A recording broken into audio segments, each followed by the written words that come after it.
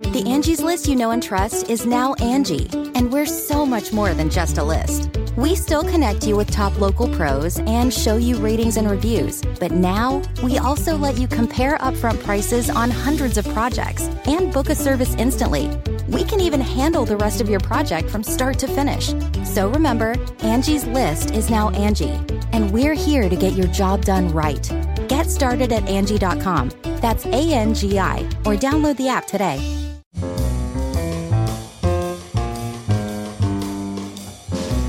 This is Merriam-Webster's Word of the Day podcast for March 23rd. Brought to you by Merriam-Webster's Unabridged Dictionary Online, America's largest dictionary, now continuously updated.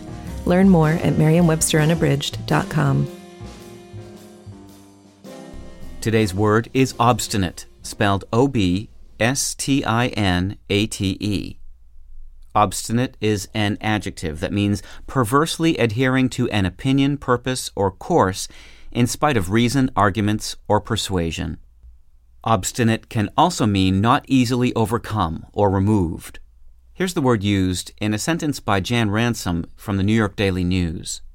The obstinate 55-year-old tenant who refused to vacate her crumbling East Harlem apartment building so that it could be renovated was evicted last month. If you're obstinate, you're just plain stubborn. Obstinate, dogged, stubborn, and mulish all mean that someone is unwilling to change course or give up a belief or plan. Obstinate suggests an unreasonable persistence. It's often a negative word.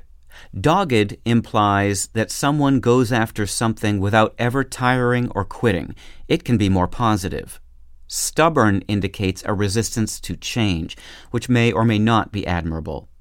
Someone who displays a really unreasonable degree of stubbornness could accurately be described as mulish. I'm Peter Sokolowski with your Word of the Day. Visit the new Merriam-Webster Unabridged, America's most comprehensive online dictionary and the best source of current information about the English language. Get started today at merriam-websterunabridged.com.